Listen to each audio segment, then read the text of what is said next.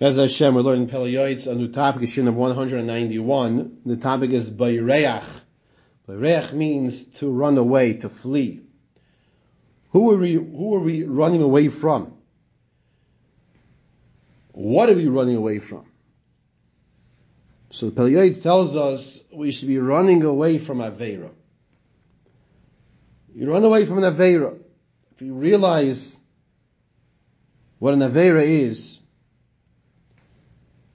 we'd be running from an Avaira. It's reminding me, as I'm saying this over, a few years ago, when COVID was really at the tail end. So there was a fellow who he was talking a little at a time he shouldn't be talking, and I went over to him. I just tapped him on the arm. He jumped back. He got a little uncomfortable that in that generation, that time period, one person would touch someone else. Now, Lamaisa, he shouldn't have been talking. I just wanted to get his attention to remind him, let's be a little quieter. But he jumped back because, he can't touch anybody now. Fine. I'm using that as a mashal, that we should be running away from an Avaira.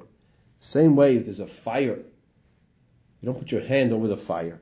You pull your hand away from the fire. You recoil. Said the Pele Yoetz, he brings the Mishnah in Perkei Avos, Haviratz le-mitzvah, shall run towards a mitzvah. U'bayreach min ha'aveira. But you run away from the Aveira.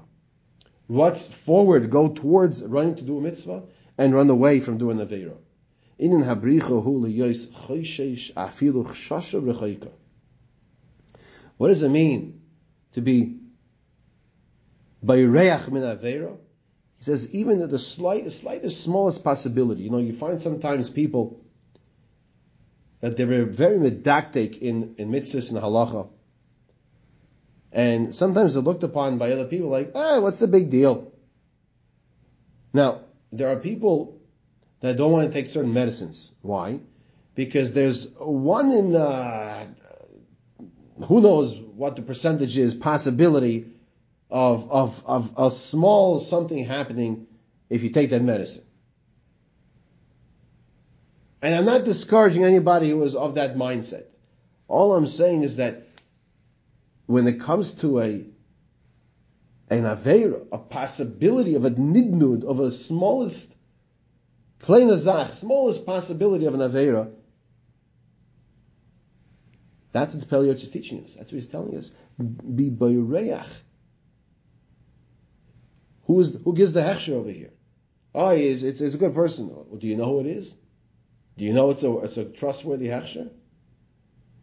Well, that person's eating from it. Well, did that person look into it? This is, by the way, this is an issue sometimes, that when it comes to hechsherim, one person's relying on the next person, who's relying on the next person, who's relying on the next person. I had a situation, someone comes to me and tells me that you shouldn't drink coffee at a certain coffee shop. Now, I personally don't buy coffee by coffee shops. But he came to tell me this. Why shouldn't I buy coffee by a certain coffee shop? Because the coffee shop that he's telling me not to buy from doesn't have a hechsher. But he's telling me the other coffee shop, it does have a hechsher. I said, really? The other coffee shop has a hechsher? He says, yeah, sure. Why does it have a hechsher? Because he tells me he sees the rabbis walking into it.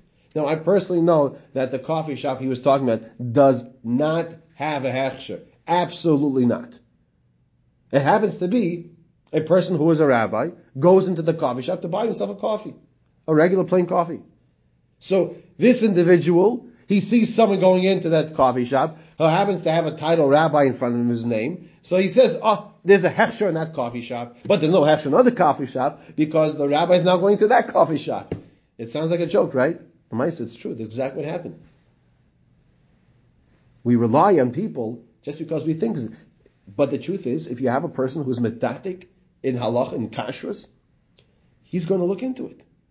And it's just one little example. Even there's a minute possibility. But the same way a person, when it comes to his health, he's going to be very careful, or the health of his child or a parent. Alachas kam v'kam, when it comes to ruchnius, to spirituality, which is why we're here. Ch'may Amar sheyivrach meya she'arim shel heter kedei sheloi likonis be'echad shel iser. It brings a person should run away 100 gates of heter to avoid one gate of iser. V'amr gamkein ehav es Hashema. He says also another statement. He says, love the possibility. What does this mean, the possibility? The possibility. What does this mean, the possibility? The possibility means that maybe something happened. Maybe there's a situation that something will happen. Maybe. And that's what he's saying over here, that we should be Bericha, run from the Avaira. Even the smallest minute chance of the possibility, when it comes to not transgressing the Ratzon of HaKadosh Baruch Hu. When it comes to something physical matters, financial matters, how would we deal with that situation? Much more so when we're here for the whole purpose of why we're here is for the spiritual matters. How much more so?